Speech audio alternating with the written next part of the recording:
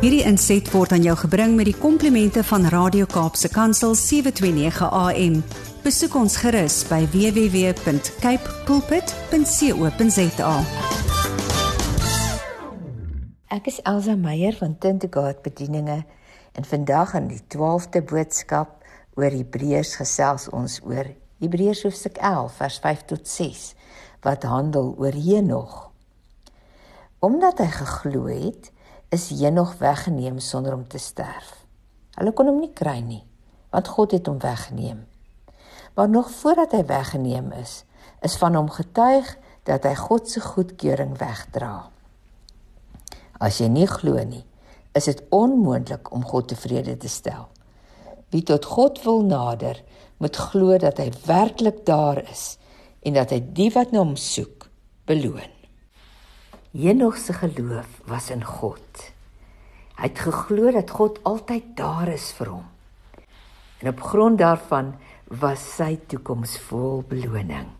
Beloning uit God se hand.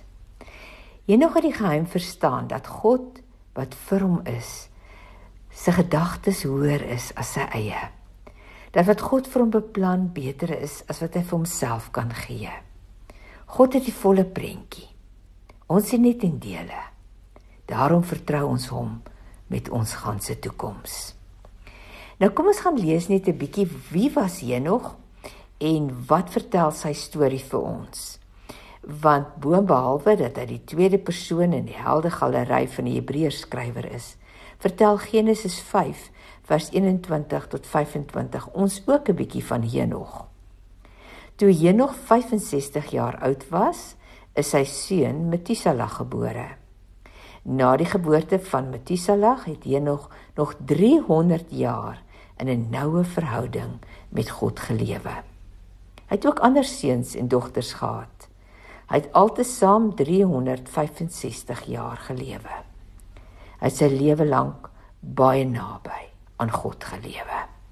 En toe het hy verdwyn, want God het hom weggeneem. Henog word gesien as 'n prototipe, 'n simbool van die verhouding wat Adam en Eva met God in die paradys gehad het. Hulle het onbeperkte toegang tot God gehad. Hulle kon heeltyd met hom wandel. Hulle kon baie naby aan God lewe.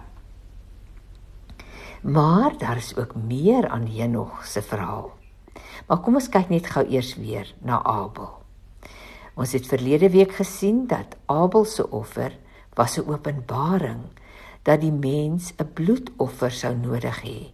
'n Lam sou geslag moes word om die mensdom na die sondeval weer met God te versoen. En nou is Henog se lewe 'n verduideliking wat die toekoms van diegene wat so 'n bloedoffer, so 'n versoeningsoffer ontvang het, mag verwag. So 'n mens kan nou in 'n noue verhouding met God lewe. Jy kan jou hele lewe lank baie naby aan God lewe. So naby dat sterwe niks meer is as weggaan nie. Dis wat vir my die storie van die heldegalery so besonder maak. Die hele heldegalery word opgemaak deur mense wat die verlossingsverhaal vertel. En elke keer gebruik die skrywer van Hebreers nog 'n persoon om vir ons 'n nuwe faset van die verlossingsverhaal te vertel. Hoewel Methuselah nie in die Hebreërs skrywer se galery van helde voorkom nie, wil ek baie graag na hom verwys, want ons het mos van hom gelees in Genesis 5 vers 21 tot 25. Sy lewe is 'n verdere bevestiging van die profetiese waarde wat sy pa Henog se verhouding met God gekenmerk het. Methuselah se naam beteken God oordeel. Ons het almal op skool geleer dat hy die heel oudste mens was. Hy het 969 jaar oud geword, amper 'n hele 1000 jaar oud. En soos met alles wat die Here doen, is daar 'n baie goeie rede met Methuselah se lang lewe. Sy pa het vir 'n wêreld wat op daardie stadium reeds weggedraai van God geleef het, gewys dat God almal roep om in 'n noue verhouding met hom te lewe. en toe vir Henog 'n seun gegee, met die naam God oordeel. Per implikasie, God se oordeel wag op elkeen wat nie in 'n nou verhouding met hom leef nie. Elke keer wanneer Henog of enige iemand anders met Methuselah geroep het, met hom gepraat het, sy naam uitgespreek het, en die mense van destyds gehoor, God oordeel. God oordeel. God oordeel. En keer op keer is almal wat met Methuselah in aanraking gekom het, herinner aan die feit, dat mens nie maar net kan leef soos jy wil nie. Die Here oordeel. Vir 969 jaar lank, langer as wat enige ander mens geleef het almal rondom Methuselah hierdie waarskuwing gehoor. En in dieselfde jaar wat die vloed losgebreek het in die tyd van Noag, so vertel die ontleeders van hierdie geslagregister, het Methuselah gesterf. Vir 969 jaar lank het God die mensdom deur Methuselah se naam teruggeroep na hom toe, voordat sy oordeel met die vloed in die tyd van Noag oor die aarde losgebars het. Luister na die stem van die Here. Moenie wanneer hy met jou praat, sy stem verontagsaam nie. Bly naby hom, want soos die Hebreers skrywer ook sê, vreeslik is dit om te val in die hande van die lewende God. Ja, in Hebreers 10 vers 26 tot 29 lees ons, as ons opsetlik bly sonde doen, nadat ons die volle waarheid leer ken het, bly daar geen offer vir die sonde oor nie. Al wat oorbly is die vreeslike vooruitsig van God se oordeel. Ja, 'n gloeiende vuur wat God se vyande gaan verteer. Enige persoon wat die wet van Moses verbreek het, is op die getuienis van 2 of 3 mense sonder begenadiging doodgemaak. Dink net hoeveel swaarder sal die straf van daardie mense wees wat die Seun van God onder hulle voete vertrap en die verbondsbloed wat hulle vir God geheilig het met minagting bejeen en die gees van genade beledig het. Geliefde, ja, daar's geen manier waarop ons nie in 'n naby verhouding met God wil lewe nie, want God se oordeel is finaal. Kom ons kyk na die lesse wat ons uit Abel en uit Henog se lewens geleer het.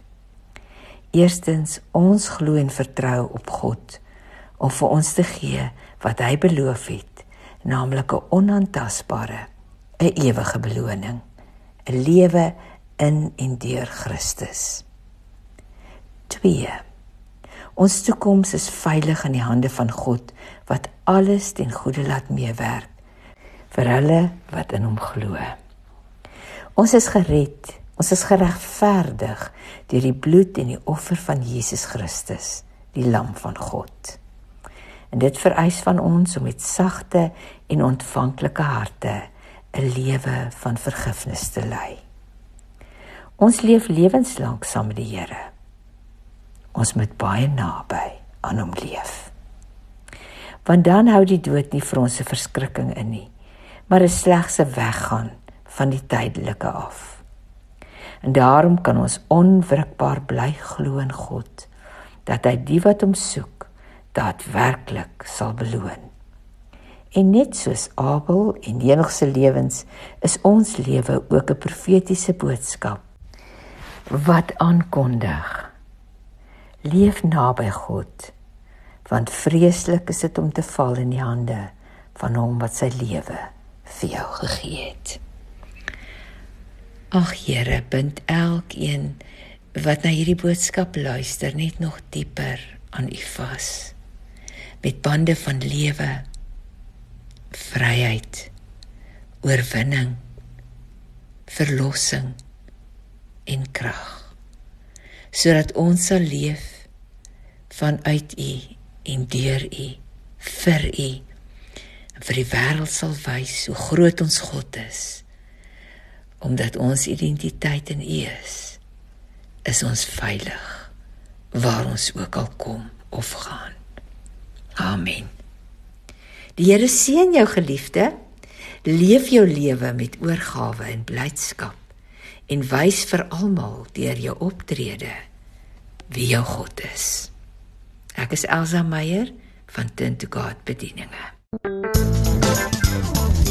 Hierdie inset was aan jou gebring met die komplimente van Radio Kaapse Kansel 729 AM. Besoek ons gerus by www.cape pulpit.co.za.